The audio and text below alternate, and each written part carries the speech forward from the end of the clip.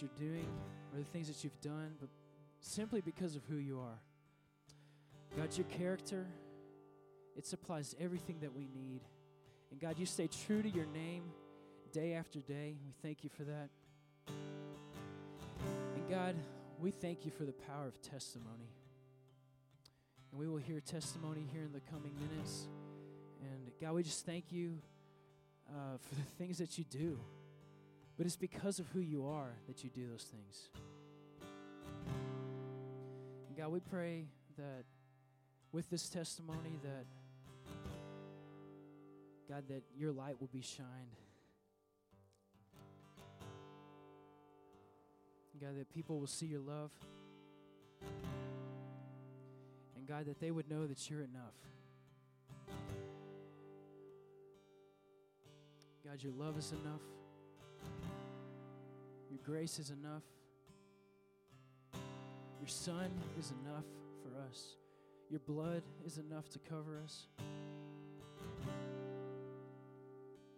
Help us not to forget these things. In Jesus' name, amen. You guys can have a seat.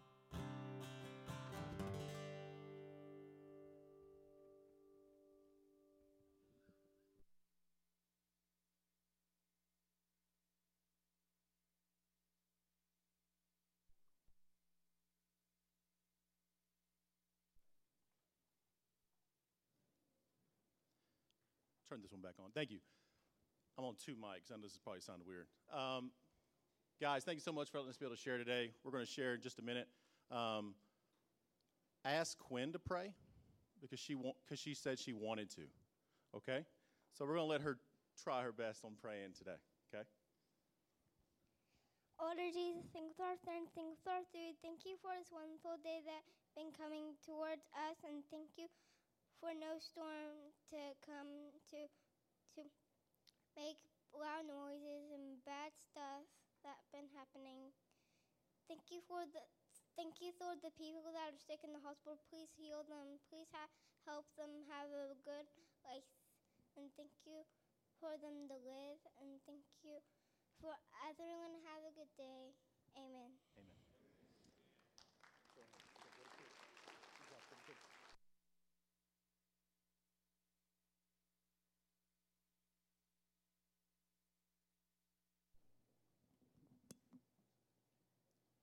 So there's Quinn. For those who have never got to meet Quinn or be around Quinn, she is a interesting human being. Let's just say that. We have 3 girls, so it's me by myself, all alone in this world. It's me, and I live with 4 women all the time. So if you want prayer, if you want to pray for something, please pray for me in just that I survive. When they get to puberty age, I can't imagine what my house is going to look like. As of right now, it's already pink and purple, okay? And I'm just used to being pink and purple. They dress me up. They put things on me. They do whatever they want. But here's the deal. They're all 3 there. And that's what we're here to praise today. In no way, shape, or form we want to at all try to feel like we get any glory or anything out of this. You get to see the end story. You saw her, so you see the end of the story. But how the story comes gives nothing but glory to Jesus and how he amazingly has sovereignty and sees us even when we don't see it. And so I hope you see that today. There's some of us in this room right now who are suffering and hurting, and you might be going through some of the worst pits of your life. And some of you are thinking to yourself, all I need is just a little bit of hope. And today I hope that this message gives you a little bit of hope. I know he's walking around with a camera and things like that. Listen to me, that's not going to get to me. I don't want it to get to you. I want you to hear the story. The great story about everything is that we get to baptize 3 people. That these people came to Jesus and they know Jesus. So when it comes down to it, don't ever let this story overshadow that, because that should be the thing we celebrate today. But we shouldn't just celebrate Quinn in her story, but also the story of Quinn is the story also a part of this church. Because when we went to the hospital, how this church poured into us, loved on us, and then we came home, I'll be honest with you, our church was broken. But I think without a doubt, He healed through what Jesus wanted us to heal through, and it has made us who we are today. So we are here today Not because of the Quinn story, but because of Jesus. And so I want you to hear that and know that without a doubt. When it comes to suffering, for us to expect as Christians to think that we won't go through suffering in this life is absolutely preposterous. For if we look in John 16:33, let me just open with that. For I have told you these things so that you may know me and you may have peace. You will have suffering in this world, but be courageous. Or it even says in some of your versions, it says, but take heart. I have overcome the world. This is what Jesus says. You will have sufferings. You will have things that come in your life that will shake you, blow you up, and hurt you. But listen to me. There are days that Mama said, there'll be days like this. You know how Mama said that in that song? But here's the deal. There's some of those days you're thinking, Mama never told me there'd be days like this. But the truth is, we always hear that God won't give us more than we can handle. That's actually not true. God will give us more than we can handle. We just have to depend on Him. There's nothing He can't handle. So that's what we trust. That's what we put our hope in. That's where we are. So if we go into the story of Quinn, November 2014, Quinn was 15 months old, Claire was 4 years old, and Reese didn't even begin. If you know Reese, Reese is the loudest kid in the nursery, so if you know Reese, that's Reese. But when it comes down to that part of the story, we were living just normal life. We were doing everything we were supposed to be doing. We were farming, we were playing. I was a teacher. I was a high school teacher in Mount Enterprise. Anna was a third grade teacher in Central Heights. We were living our life normal, plain as day. Everything was great. And then one day we come home, and Quinn gets a bump on her forehead. And she has a bump on her forehead. We come home, and she has that, and that's just something we're dealing with. And ever since that bump on her forehead, we put her in her bed, in her crib, and it was just different because if you've ever been around any of my kids, they don't stop moving, okay? I got one right down here who probably will move the entire service. But if you think about this, we put her in the bed, and she doesn't move. She just lays there. And she just lays there. A week goes by. We take her to the doctor. The doctor says she's fighting something, something's going on. But the bruise never heals that was right on her forehead. She basically goes in, and we put her in the bed, we take her out, and all she does is she just lays on the couch.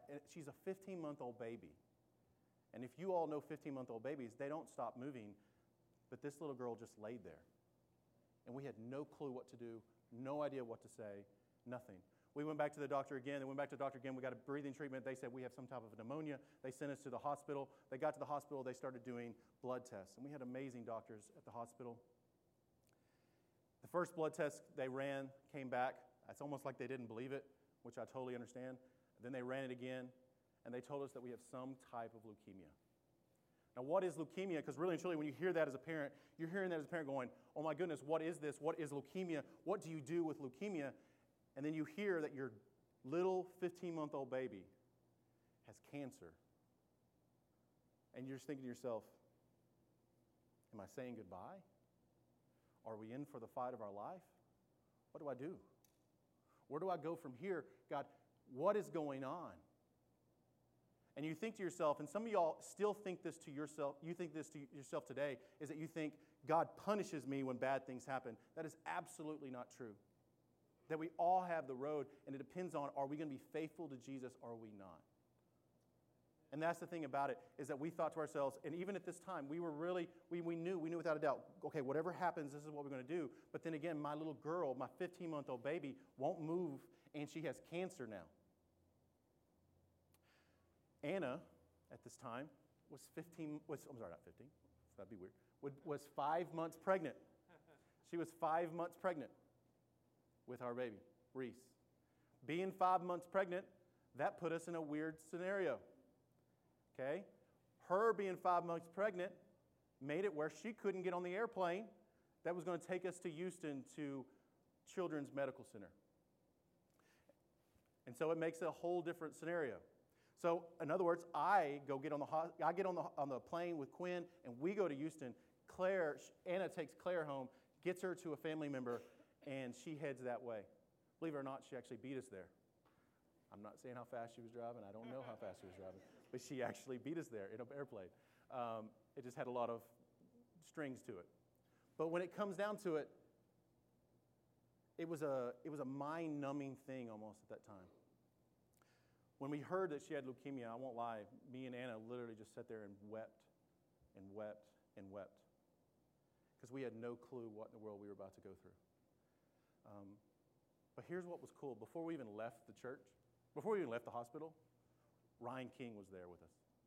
Before we even left the hospital, Leslie Johnstone was with us. Before we even left the hospital in Nacogdoches, this church was already praying for us and loving on us. This church did an amazing job and acted like the church at that time. It was amazing. Y'all loved on us and took care of us and held us up. And that was just an amazing testimony, not just for us, but for you, that you did the work of the church. You loved us. So then we get to Houston. We show up to there. We have no idea what to do the first day. All we know is that our daughter needs everything. She needs hemoglobin. She needs platelets. She needs every single thing that your blood is requiring, because basically this is what leukemia is. Leukemia is basically, for her, was that inside of your bone marrow, inside of your bones is where your blood is made. When your blood is made and then it's pumped out into your stream, everything is made inside of there. So if you think about it, all of your immune system, your ability to fight diseases, it's all inside of your bones.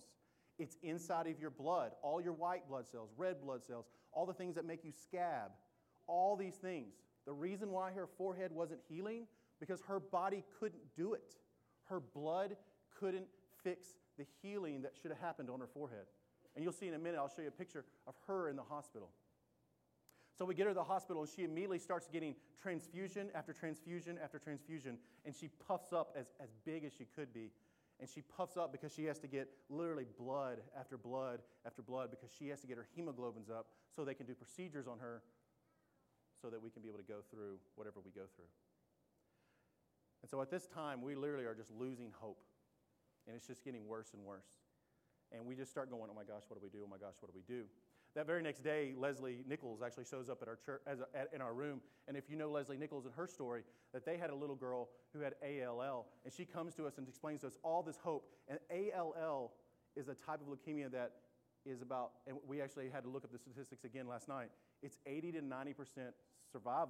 You will survive after 5 years in kids under 9. So 80 to 90%. And then we knew that there was another type of leukemia that was called AML. And AML at the time was 50 to 60% survival rate after 5 years. So we were begging for ALL.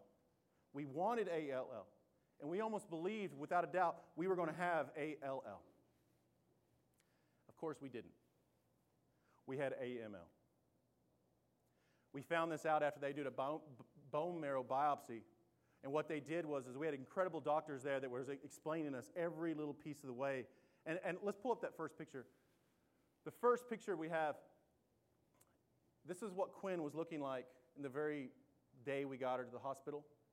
She got more puffy. You can see the forehead with a bruise. That was there now for 3 to 4 weeks now. And it was not healing, which made every doctor go, oh my goodness, what's going on here?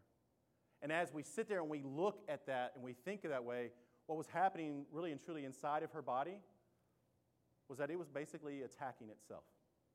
That her spleen was being filled with all this types of blood that was dirty and messed up. And one cell, just one cell that mutates wrong could basically give you leukemia.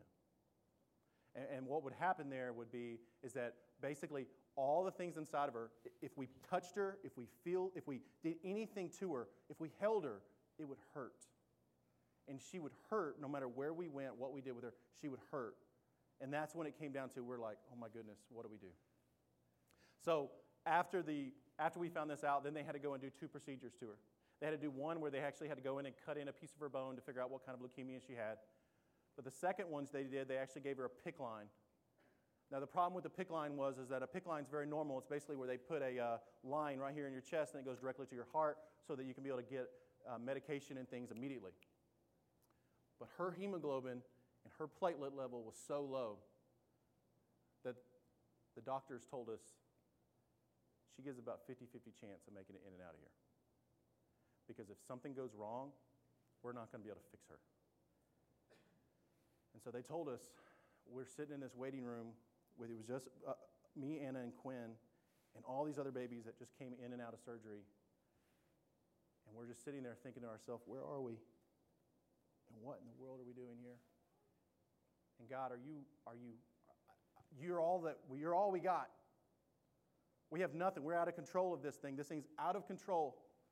And now we were just told that we got a 50-50 shot when our little girl goes through this door.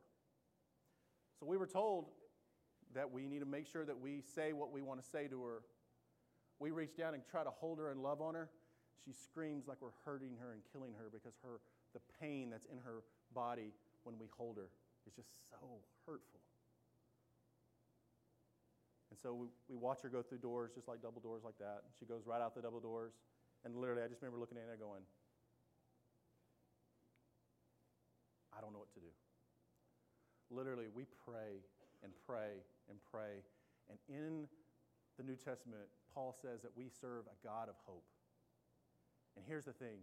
Some of us in our suffering, we struggle when it comes down to having hope.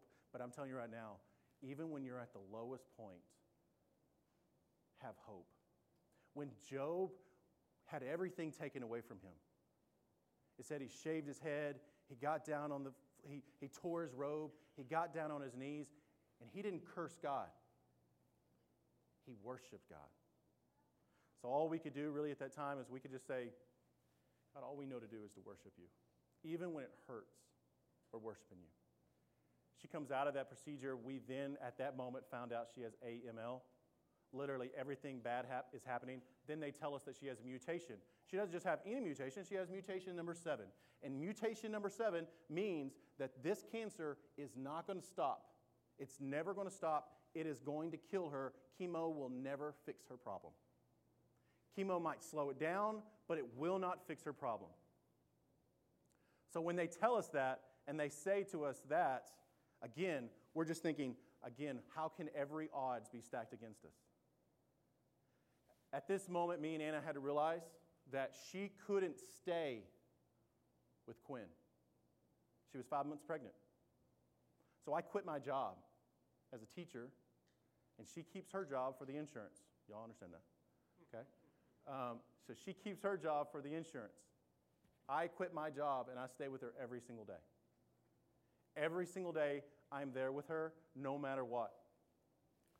After we got that, then we're told, after we're told that we have to get a bone marrow transplant, we're told we have to start doing chemo right now. So we have to go through 10 days of chemo, and we have to do this 4 different times, and we have to watch her immune system go all the way down to 0 and then come back up. So when we're doing this, we're sitting there thinking to ourselves, God, how in the world are we going to turn around and give chemo to a little girl who barely had a 50% chance of walking back into that door, and yet we're going to give her chemo? I know grown men that can't handle chemo, and yet we're going to give it to a 15-month-old baby? What we found out later is kids actually handle chemotherapy 10 times better than adults do.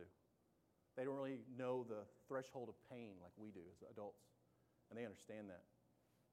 So we start giving her chemo on the first day. And again, like I told you, she was basically lifeless. She just laid there and did nothing. Didn't eat, didn't drink, didn't do anything. We were about to put her on a feeding tube and all these things like that. And then we give her chemo the first day. And we were in ICU at this time because it was so bad. But we start giving her chemo, and everything changed. A normal chemo patient has a loss of appetite, again, loses their hair, throws up, sick stomach, none of this stuff, all these symptoms. And some of you in this room have had chemotherapy. You know what I'm talking about. Some of you in this room have seen people go through chemotherapy. Again, imagine doing this to a little 15-month-old baby. But everything changed when we gave it to her. Because when we gave her the first day of chemo, her eyes opened up. And we were like, you got to be kidding me. The second or third day, she started to eat goldfish. The fourth day, she was talking. And we have a clip, and I can't show it to you, but we have a clip. And at that time, when we were at home, she was learning all the animal sounds. And she woke up mooing. It was awesome. She woke up mooing at everybody, and we asked her all these questions like, what does a lion say? And she told you what a lion said, and all these things like that. So she acted like a 15-month-old baby. And so I'm sitting there going, so the more chemo we give her, the more it is making her feel better. The doctors would walk in and go, oh, well, it'll come. She'll have her symptoms, and it'll all show up. This will be short-lived. Dad, Mom, just get. And I'm just sitting there going, look, dude, I just want some hope, and this is giving me some hope, okay? Just be happy for a little bit, okay? And I understand doctors have to do that. But when it comes down to it, we are just so overwhelmed, so excited, so happy, and we are beyond just thinking, oh my goodness, this is fixing her. This is making her better. At least we're able to communicate with her. She sits there and she plays with her sister, and she has all this fun. We get out of ICU and get put to the 9th floor, which I want you to think about it. Right now, there's a 9th floor in Houston and probably every single city in America that there's a floor of babies and kids that have cancer right now that are fighting for their lives. And so we know without a doubt here it is. We have 10 days. After 10 days of chemo, then we basically have to wait for her immune system go to 0. And her ANC goes to 0, and then it has to come back up to a certain level so we can take her home. But because we're AML, if you were ALL, you would do the 10 days of chemo, stay a couple days, then you would leave and go home, spend about 20 days at home, and then get to come back. It's a real fun life. But with AML, they wouldn't let us leave. They made us stay throughout the whole time. We got to go home on we went into the hospital on November 22nd or 21st, I can't remember what day. Went in that day. We got out the first session in December 20th. We got to go home and have Christmas at home. And December 26th, we were back in the hospital doing it all over again. But in December 26th, listen to this, we got to go in and get one more bone marrow biopsy where they go in and they go into her pelvis and they take out a piece of bone and they look for any leukemia cells. And listen, on December 26th, we found out she had no leukemia cells living inside of her. They were all gone. All of them gone. And praise Jesus, praise God, how big that was. But here's the deal. They said it was coming back. It's going to come back. Your mutation, her body was going to make that cell again. No doubt about it, it was going to happen. So in our minds and in our brains, we had to think to ourselves, we need a bone marrow transplant and we need a donor. We go into 4 treatments of getting chemo. After the 4th treatment, our plan was to go into a bone marrow, get a bone marrow transplant. But we had no bone marrow donor. And we prayed for that. This church set up a site right outside here.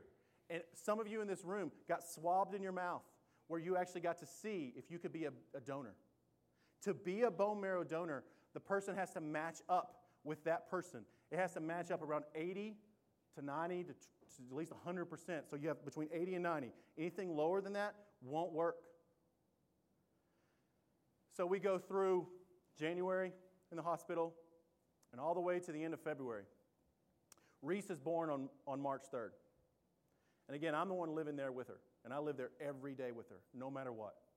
And all we're doing is praying, God, bring us a donor. Most of the time, we thought our sisters would be able to. 30% of the time in a bone marrow transplant, your sibling is actually the one who can be a donor to you. So be nice to your brother and sister because they might be giving you blood someday, okay? But when it comes down to it, they did not match. Her or the baby did not match. But the doctor walks in so nonchalantly, and listen to me, this is why this story is different from most people's, okay? This is why. And this is when it's hard to talk about. We sat there and we thought, we have lost hope. And the doctor's coming in and tell us about a bone marrow donor and that they found one. But when a bone marrow donor is that a person who, here's the deal, and this is the true hard facts, is that if you ever get asked to be a bone marrow donor, you can always turn it down and go, no, I'm not going to do it. They found somebody in another country, somewhere else. We don't know what country it was. They can't give us that information.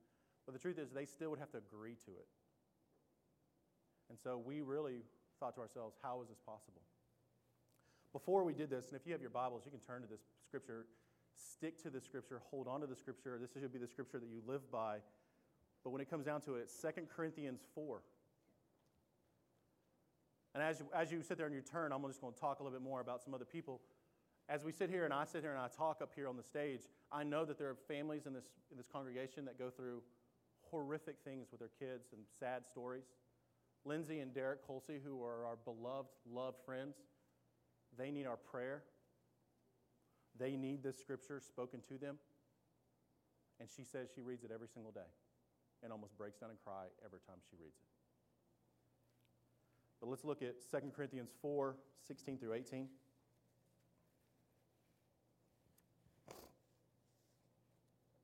Verse 16, therefore do not give up. Some of your versions say this, do not lose heart. Don't give up. Even though our outer self is wasting away, or in my version it says, even though our outer person is being destroyed, our inner person is being renewed day by day. Listen to me, these bodies are meant to break. But what happens inside needs to be renewed day by day. I need to be saved not just when I go through the water, but I need to go through the water every day. I need to be saved daily, not some days. Keep looking, verse 17. For our momentary light affliction is producing us an absolutely incomparable eternal weight of glory. So we do not focus on what we can see, but we focus on what is unseen. For what is seen is temporary, or yours might say transient. In other words, it fades away. But what is unseen is eternal.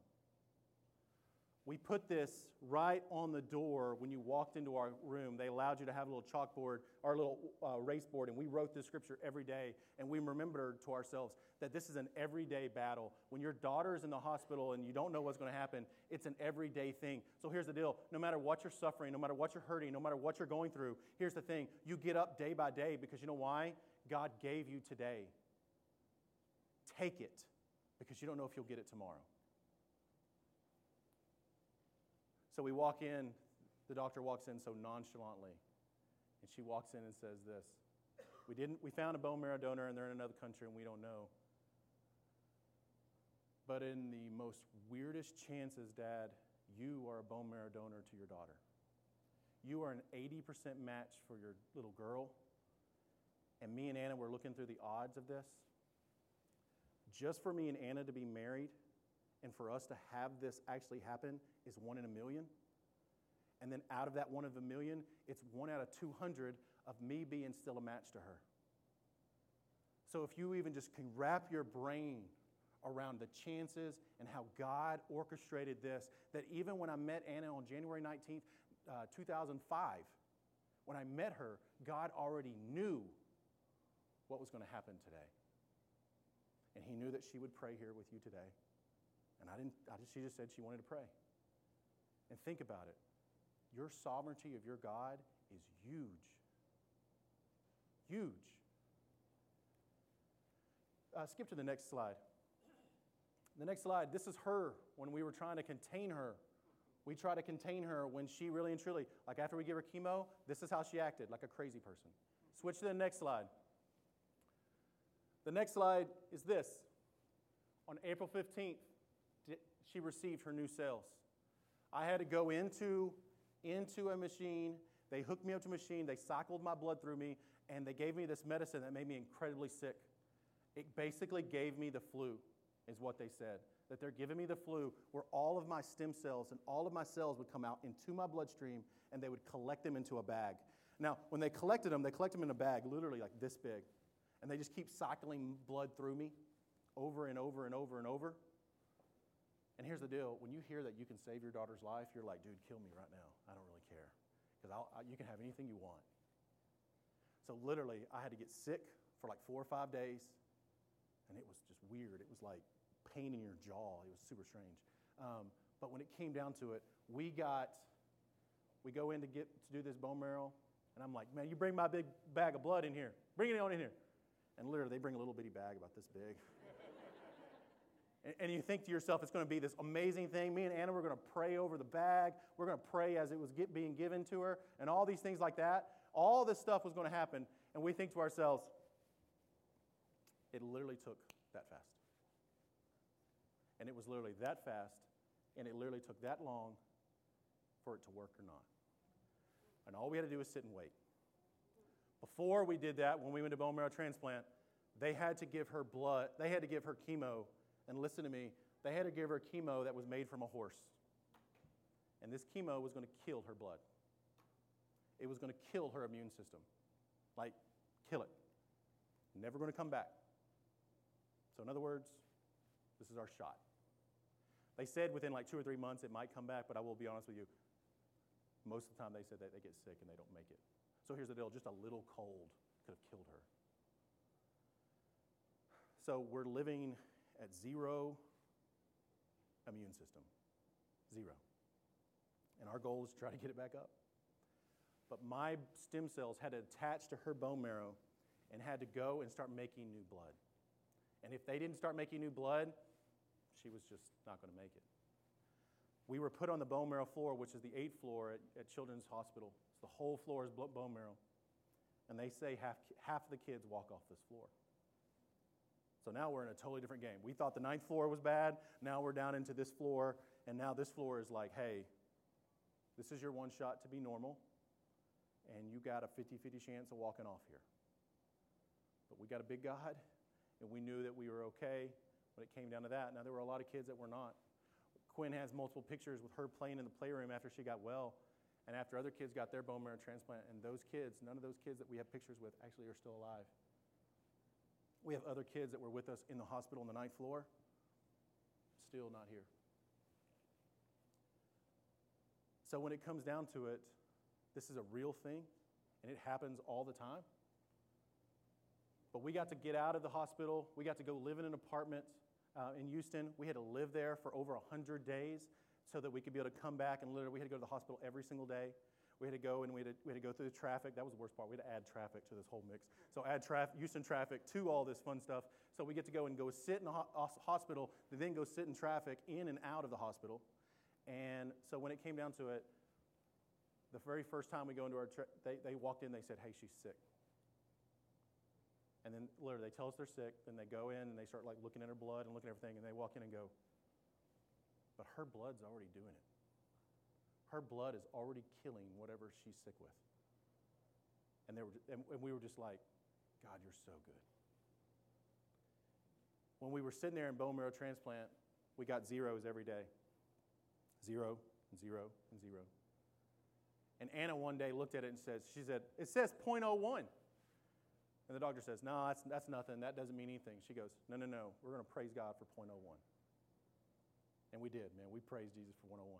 Here's the deal. The next day, it was 3. We're like, woo, 3. By the way, it should be 500, okay? We need 500 here. But we're taking 3, and we're pumped with 3, okay? So then the next day, we had 40. And then after that, it was like 100. And then literally, we got all the way into it later after we came back, and it was almost over 1,000. We have no idea how it glued on so well, but when it came down to it, her bone marrow now is completely healed and completely healthy. I'm going to close with this because I know I'm about to get in trouble for talking too long. But here's the powerful part of this testimony. It's how it points to Jesus. Me and you have a sickness too, and it's called sin. And our sin is killing us. Our sin is basically eating us from the inside out, and it poisons us. And really and truly, our sin is going to kill us over time. But if we know Jesus and we understand that Jesus died on the cross and that his blood was a sacrifice that washes us clean, that is the most amazing miracle there is. Because why did he have grace on me? Why did he do it for me? Why did he do it for you? Because he loves you. What's so cool about our story is that it points to Jesus. I'm trying to let y'all think about this. My little girl's blood was sick, and it was killing her. But God allowed this amazing story to be written so that he could show that his gospel in it, because when it comes down to it, this story shows that her father's blood covered up her sin that was killing her. And it cleaned her so that she could live a free and good life. if you take my daughter's blood right now, and she was to get pricked, and you took a piece of her blood, you would not see her DNA. You would see my DNA. My name is written all in her blood. It's the same way our blood should be. When we look at our blood and our identity, it's not in us, but it's what Jesus did for us, that He saved us from ourselves, and He cured our blood. So it's not us who live, but it's He who lives with us. We need Jesus. The same way my little girl needed my blood, we need Jesus' blood to wash over us.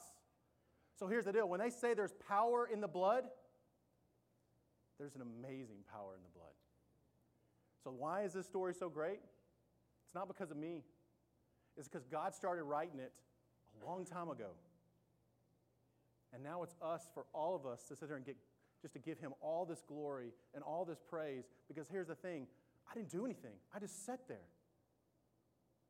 Quinn didn't do anything. And I'll be honest. As much as you think she needed me, it's so not true. I needed her. I needed her. She would reach over to me and go, Dad, it's going to be okay. Because I can't tell you how many times that I would sit there and cry going, oh my gosh, we're never getting out of here. Like, we're never leaving this hospital. And she would reach over and, it's okay. It's okay. Last night, we showed Quinn these pictures. And she doesn't remember much. She was a 15-month-old baby. She got out right before her second birthday. And we got to come home and be a part of our church. It was awesome. But when it came down to it, we showed her these pictures last night. And she just started to cry. And just started to weep. And we thought to ourselves, oh my goodness, is she ready for this? Did we do something wrong? Maybe we shouldn't have told her this. But the whole time she's like, I want to pray at church tomorrow. And I was like, whatever you want to do. I mean, it's fine with me. I'm not in control. I gave up a long time ago. But when it comes down to it, I can't wait to hear her tell the story. As much as I like telling the story, think about the day she gets to tell the story. Okay. Let's pray.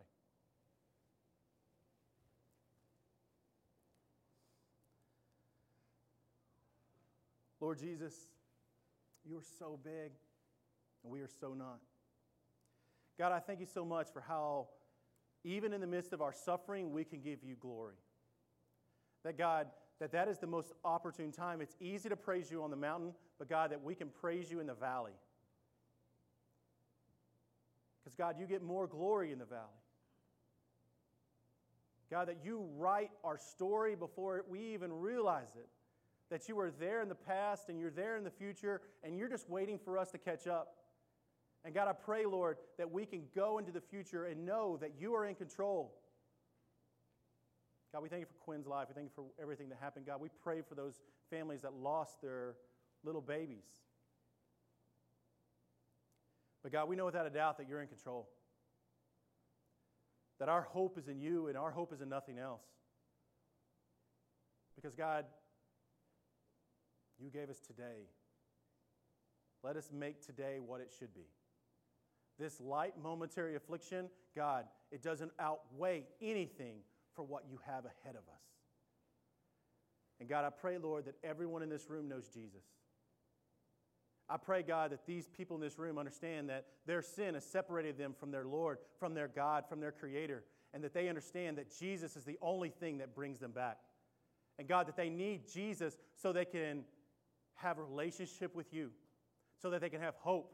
And God, I realize that there's some people here who have very little hope. And God, I pray, Lord, that we would understand that you are sovereign and that you see us when we're hurting. That there's no problem that we have that's too little, but God, that we can trust you. Lord, I thank you for this church. This church is amazing. God, it just warms my soul to see these faces. And Lord, I thank you so much for Pastor Bobby. I thank you so much for just this congregation of just true believers. And Lord, I pray, Lord, that we just grow, not grow numbers, but grow closer to you, that we lean and lay lay right before your feet and just give you all the glory and all the praise.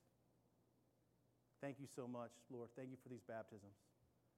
As these people walk out of the water into new lives, as they walk and say, we publicly live for you. God, we trust you. In your name we pray. Amen.